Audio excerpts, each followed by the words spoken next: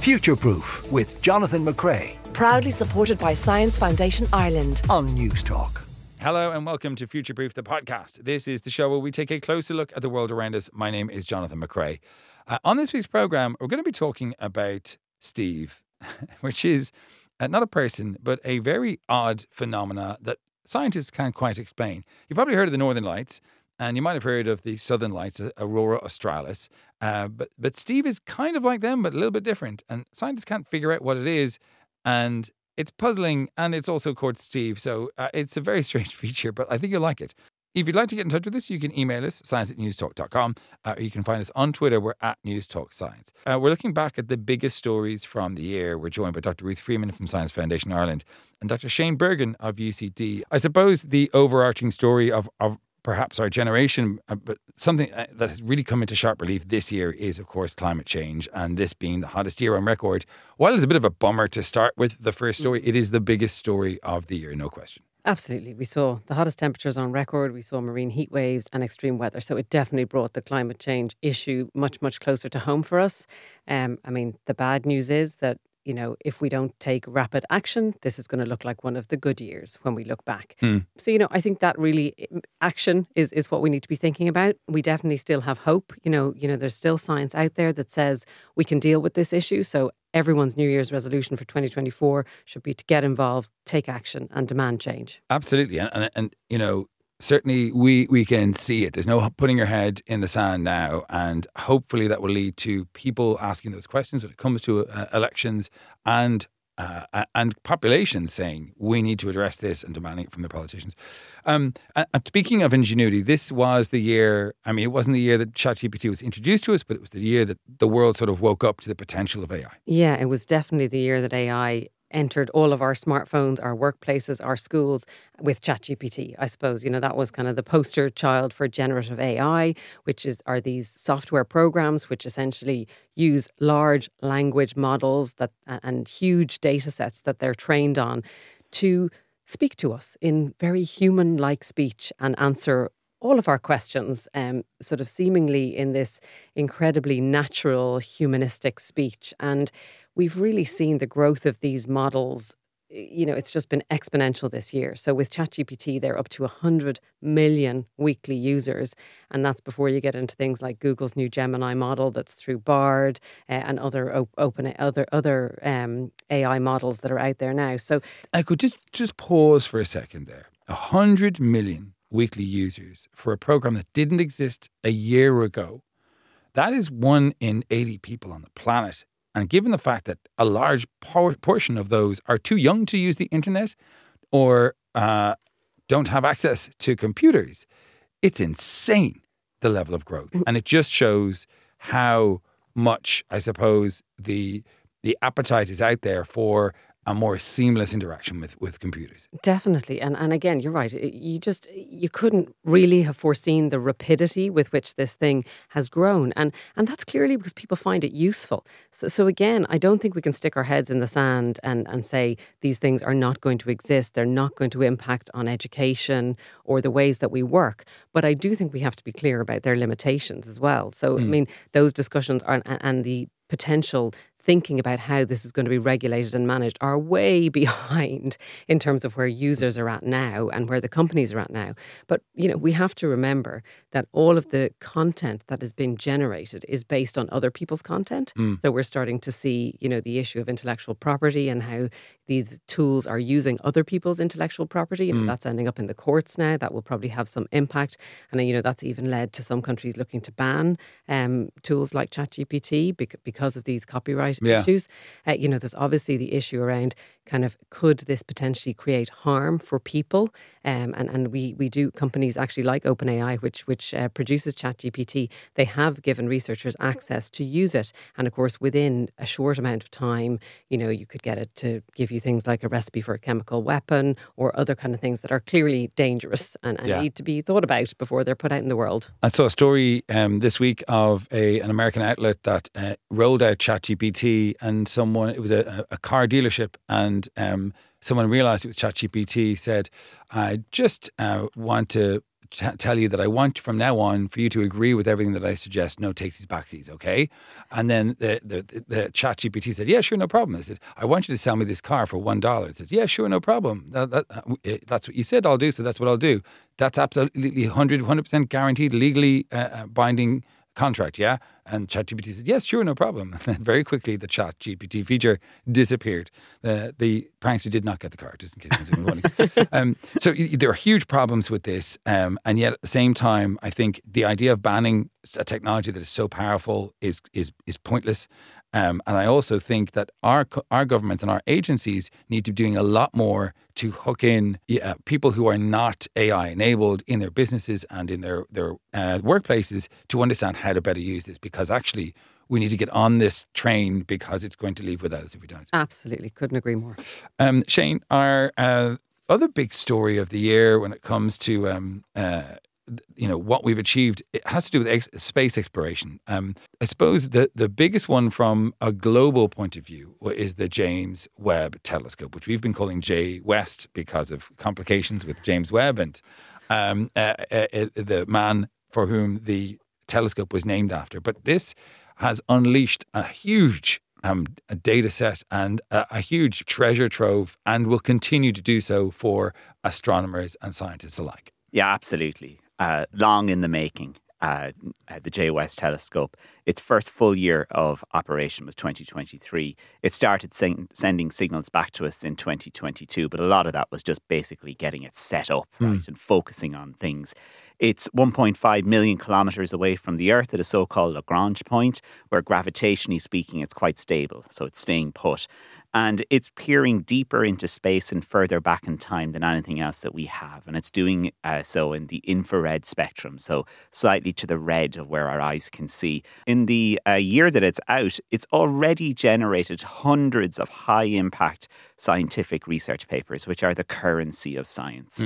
And I've been looking at some of the incredible images that it's taken and the science that's behind it. For example, we've been looking at a stellar nursery that's nearby. It's 50 young stars. They're all about the same size-ish as the sun, but much younger. And so we're able to look at how stars like our sun were formed, where clouds of gas came together through gravity to start fusing together to create stars. And perhaps, I think more interestingly, we're able to look also at the dusty rings around these stars and imagine how planets might be forming. We're able to do that not just by looking at it, but all the other information that the J West Telescope can collect. For example, it has spectrometers on it, so it can do elemental detection. And so we've seen in the Orion Nebula this July chemicals that might be crucial for life, so complex carbon-hydrogen compounds. And these chemicals have been seen in a disk surrounding a red giant star, so a much bigger type of star, and that's in the Orion Nebula. And we still don't fully understand how nebulae like that form. So it's fundamental science that we're doing. Yeah, and I've also seen a number of papers where they say, if this is confirmed and when this changes how we understand how this part of our universe is made, and all of the assumptions we made with maybe less refined tools, they may need to be tweaked, or some of them may need to be thrown out. So really, really interesting. Our next story is, I suppose, the biggest health story of the year, and that is the incredible success of these weight loss drugs like Wegovy and what's the other one? Ozempic. Yeah, absolutely. Two drugs that were released again. They didn't just come out in 2023, but they kind of hit the big time, for want of a better word.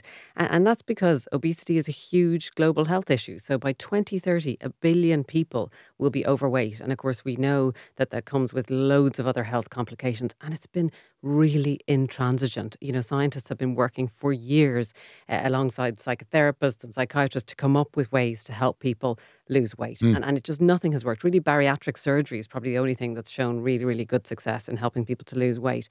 So it is incredible that we now have 2 drugs and more coming, which really seem to have an incredibly high success rate in helping people to lose weight. So these drugs mimic a naturally occurring hormone in our bodies, which is called a glucagon-like peptide, or GLP-1.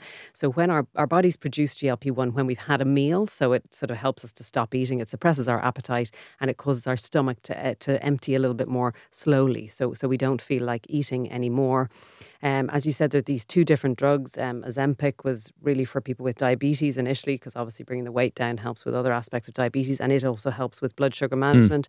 Wegovy is also made by Novo Nordisk, the same thing, a semaglutide, but it's in a slightly higher dose, and that can help people to lose up to 15% of their body weight. So these have been phenomenal successes. I mean, there was a point in the year where the turnover of Novo Nordisk became higher than the country in which it is based in Denmark, which is pretty incredible. Because Denmark is not, normally when they talk about higher than the GDP, it's usually like, Monaco. Yeah, Denmark is not a Denmark small is not economy. a poor country. No, it's not. And I mean, you're talking about market cap rates of like $100 billion for these drugs. And again, people have seen apart from the weight loss, you might worry then what will the side effects be? And there are some side effects with these drugs. People start in a low dose because they can obviously feel a bit unwell. They can have nausea, diarrhea, and you gradually work up to the dose.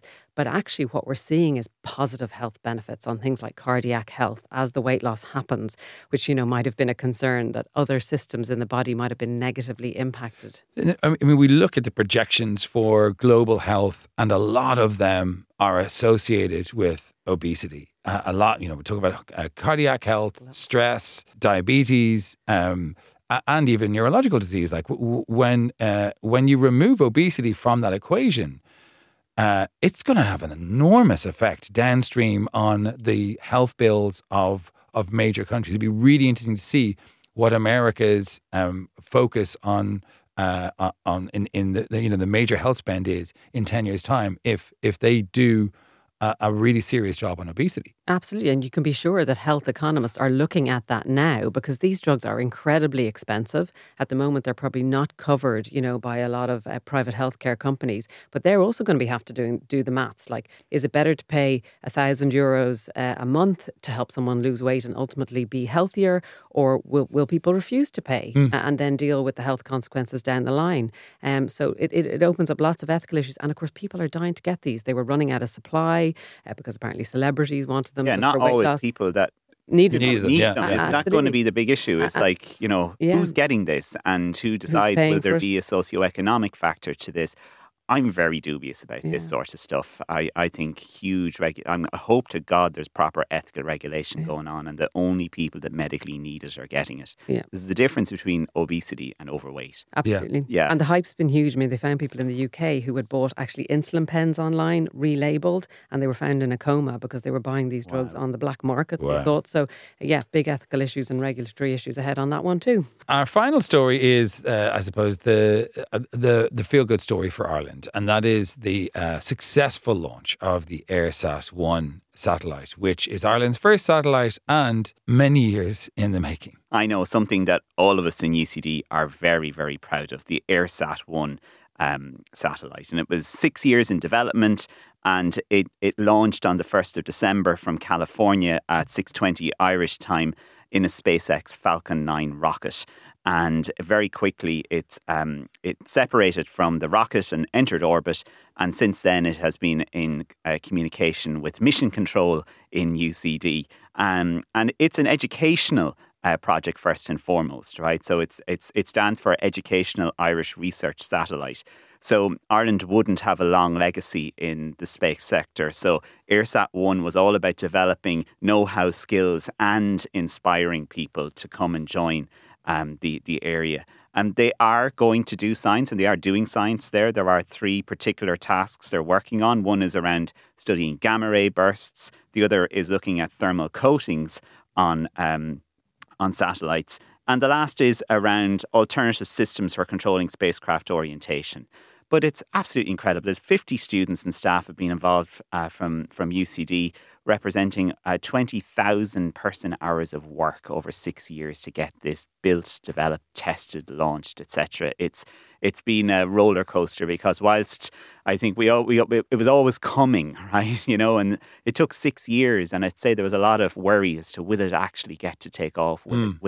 Will everything work properly? And it did. It's a huge achievement and something we can all be proud of. And apart from the work that went into it, the work that comes out of it, the inspiration that comes out of it, there's been fantastic public outreach as part of it. There's a whole new generation of people interested in space science working in UCD, new partnerships, a new investment in the area. And, this is the beginning of Ireland as a space nation, which is very, very cool. So I think, without a doubt, one of my favourite stories of 2023. Well, Dr. Ruth Freeman from Science Foundation Ireland and Dr. Shane Bergen from UCD, a very happy Christmas to you both, and thanks very much for coming in and all your work during the year. On the way, we'll be talking about the inexplicable phenomenon of light in the sky, not the aurora borealis or even the aurora australis. It's called Steve. I'll explain in a bit. Stay with us. This is Future Proof on News Talk. My name is Jonathan McCrae, and I hope you are enjoying yourselves. We're near the end of the Christmas madness. It's time to relax. And so we thought we would do a sort of a winter-themed show this week. And we wanted to talk about the Northern Lights, because everybody's familiar with the Northern Lights. Beautiful, extraordinary light show, often found at the North Pole and a little bit below. But you might not have heard of Steve. Steve is a phenomena like the Northern Lights, but not the Northern Lights. Here to explain is Claire Gask. She's a physics graduate student from the University of California, Berkeley. Claire, welcome to the program. First, maybe you might tell people what exactly is the Northern Lights and how it comes about, please. Sure. Well, thank you so much for having me today. So the Northern Lights, first of all, have you ever seen them in Ireland? They have been seen in Donegal, and I think recently pretty well. But I've seen them. I went to Norway in a documentary, and I managed to see them up front, and they were amazing. Oh, wow. Fantastic. So you and possibly some of your listeners then are familiar with just how beautiful they can be. But so the Northern Lights, it comes from a complex interplay between our sun and the space environment near us. Essentially, when the sun lets off what's called the solar wind, so a lot of particles streaming towards us, or sometimes coronal mass ejections, which are massive explosions on the surface of the sun, they can interact with Earth's magnetic field and energize particles way far out in space in the magnetic field. And then those particles stream down along Earth's magnetic field, and they collide with our upper atmosphere, normally near the poles. And that's what creates the lights. It essentially heats up the upper atmosphere. And then when the upper atmosphere cools back down, it releases these beautiful lights that you see. What does the term energized particles mean? Because I thought all particles had energy of some form. What is an energized particle? It's essentially just heating it up. So individual particles that get more energy, move more quickly, and then they're going to run into the atmosphere and then transfer that energy. It's essentially like heating. When we hear about spacecraft re-entering the atmosphere, they heat up, or sometimes we hear about asteroids hitting the atmosphere and burning up. Is that the same sort of thing? It's similar, but a little bit different. So this is individual particles, so very, very tiny, and they essentially get sped up by processes way out in space. And then when they're hitting the atmosphere, it is somewhat similar, where there's this dense part of the atmosphere and they're starting to collide with it. When things are burning up in the atmosphere, it's because of lots of collisions. And so when these particles then are colliding with the upper atmosphere, that's what's heating it up and releasing the light that we see in the aurora. And that light that's emitted is essentially radiation, right? It's heat and energy that comes to us in the form of different lights because of the different energies of the particles when they release that energy. Is that right? That's right. So if you collide with different types of atoms in the upper atmosphere, you're going to get the different colors of light. So the green, for example, is coming from oxygen. Sometimes you can get red or blue, also from oxygen or nitrogen. But yes, it's different types of light that are being radiated by the particles up there. And as we say, if you manage to catch them, it's an extraordinary light show of this shower of energy that's coming at you. And it looks like this curtain of light in front of you. So we know what the Northern Lights are now. What exactly is Steve then? That's a good question. And that's actually still something we're trying to figure out. Steve only came to the attention of the scientific community in 2018, so not too long ago. And it was actually discovered by citizen scientists, so normal folks who aren't scientists for their day job, but they go out at night and they chase the aurora and take pictures of it. And one night they took pictures of a mysterious white or purple arc across the sky. And they'd never seen anything like that before. And they needed to call it something. So they called it Steve. It's actually a reference to a movie that came out, I think in the early 2000s, called Over the Hedge, where there's woodland creatures and they're exploring the forest and they suddenly run into a hedge and they don't know what it is, but they need something to call it. So they call it Steve. Similar name here. But so Steve is this purple arc in the sky. And it actually happens farther south than the normal aurora. Still close to the aurora. So you might be able to see sort of Steve a little bit further south in the sky and then the aurora on your northern horizon, for example. But it's not in the same area as the aurora. Essentially, when folks discovered it, they didn't know what it was. And we still are trying to figure out what it was. Steve is often accompanied by what's called the picket fence, which are streaks of green light below that purple arc that you see. And those are also interesting. We didn't know what they were. They're green so that they look a lot more like the normal aurora that we're used to.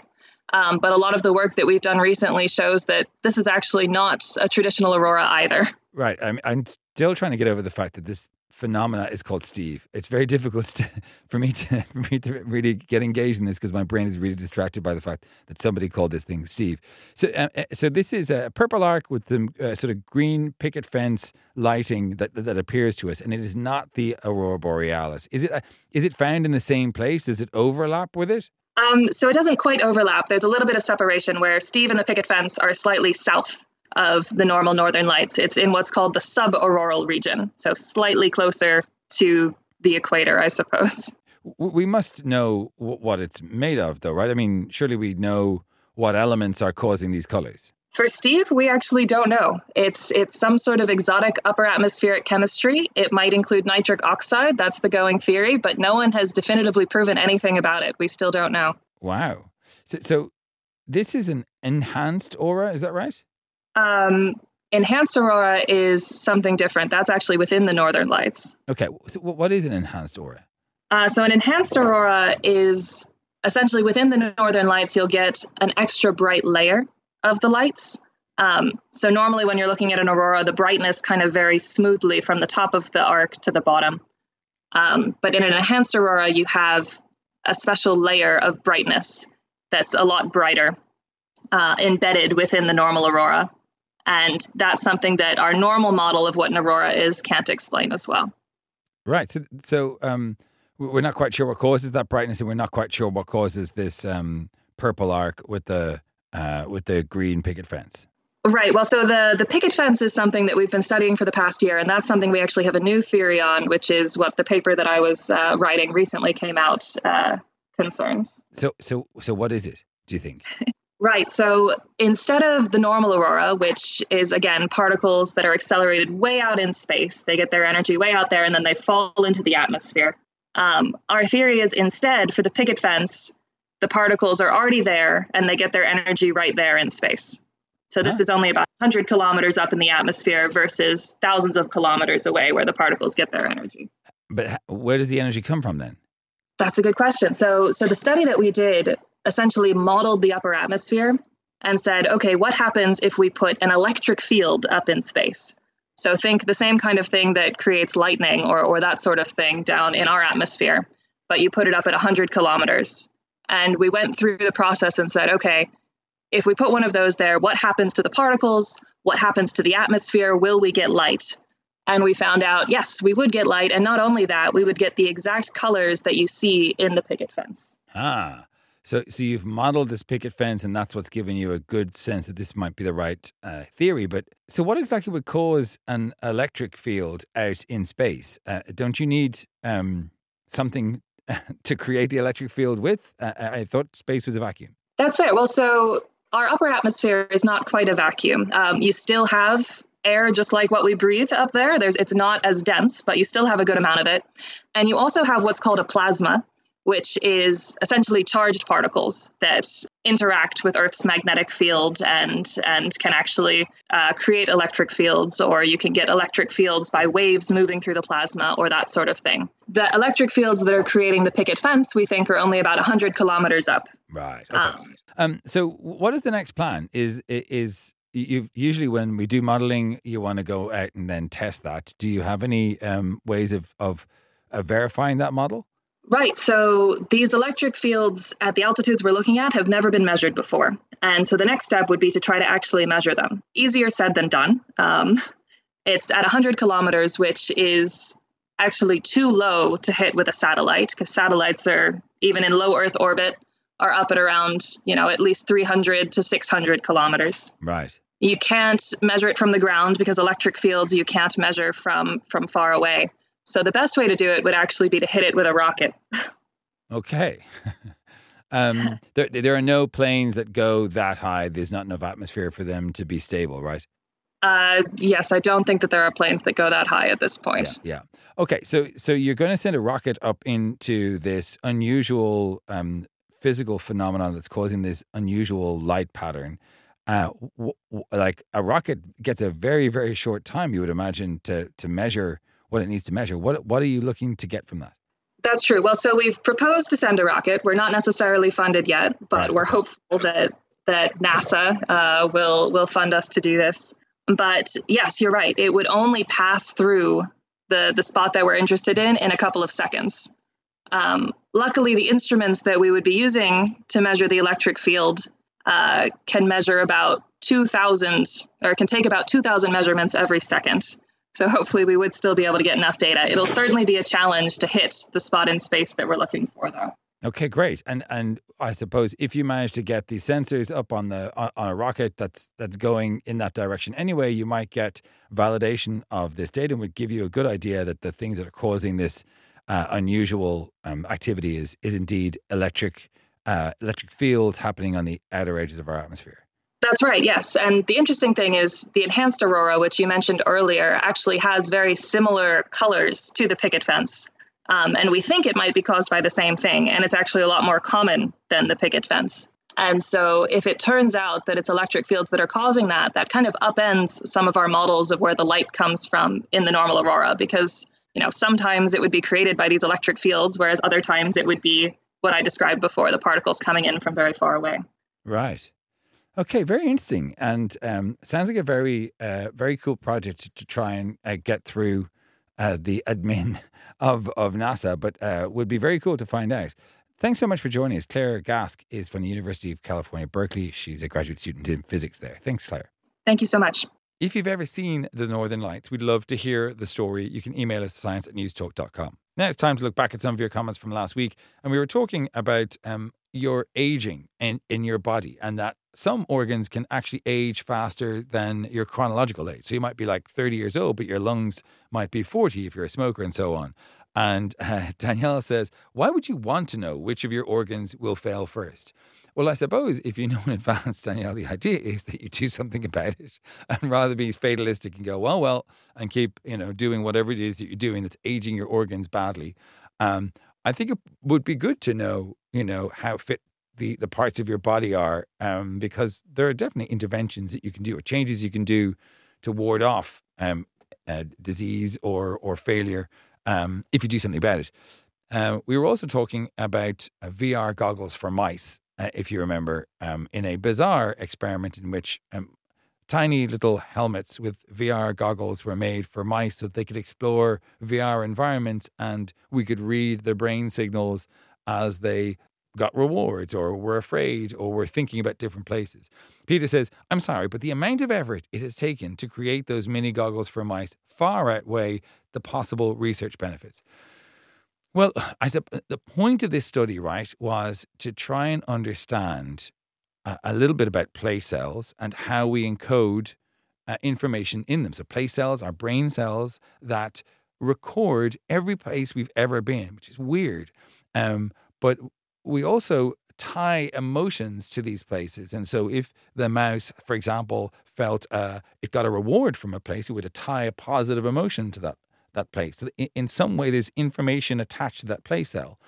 And if it was afraid in a particular place, it would tie negative emotion into that place cell. And if you have monitoring going on in real time, you can actually see those things happening in the brain. And that will really give us a good understanding of how these things happen in humans, because a mouse brain is not that different and has place cells just like we do. And so that's the idea of this particular mouse model.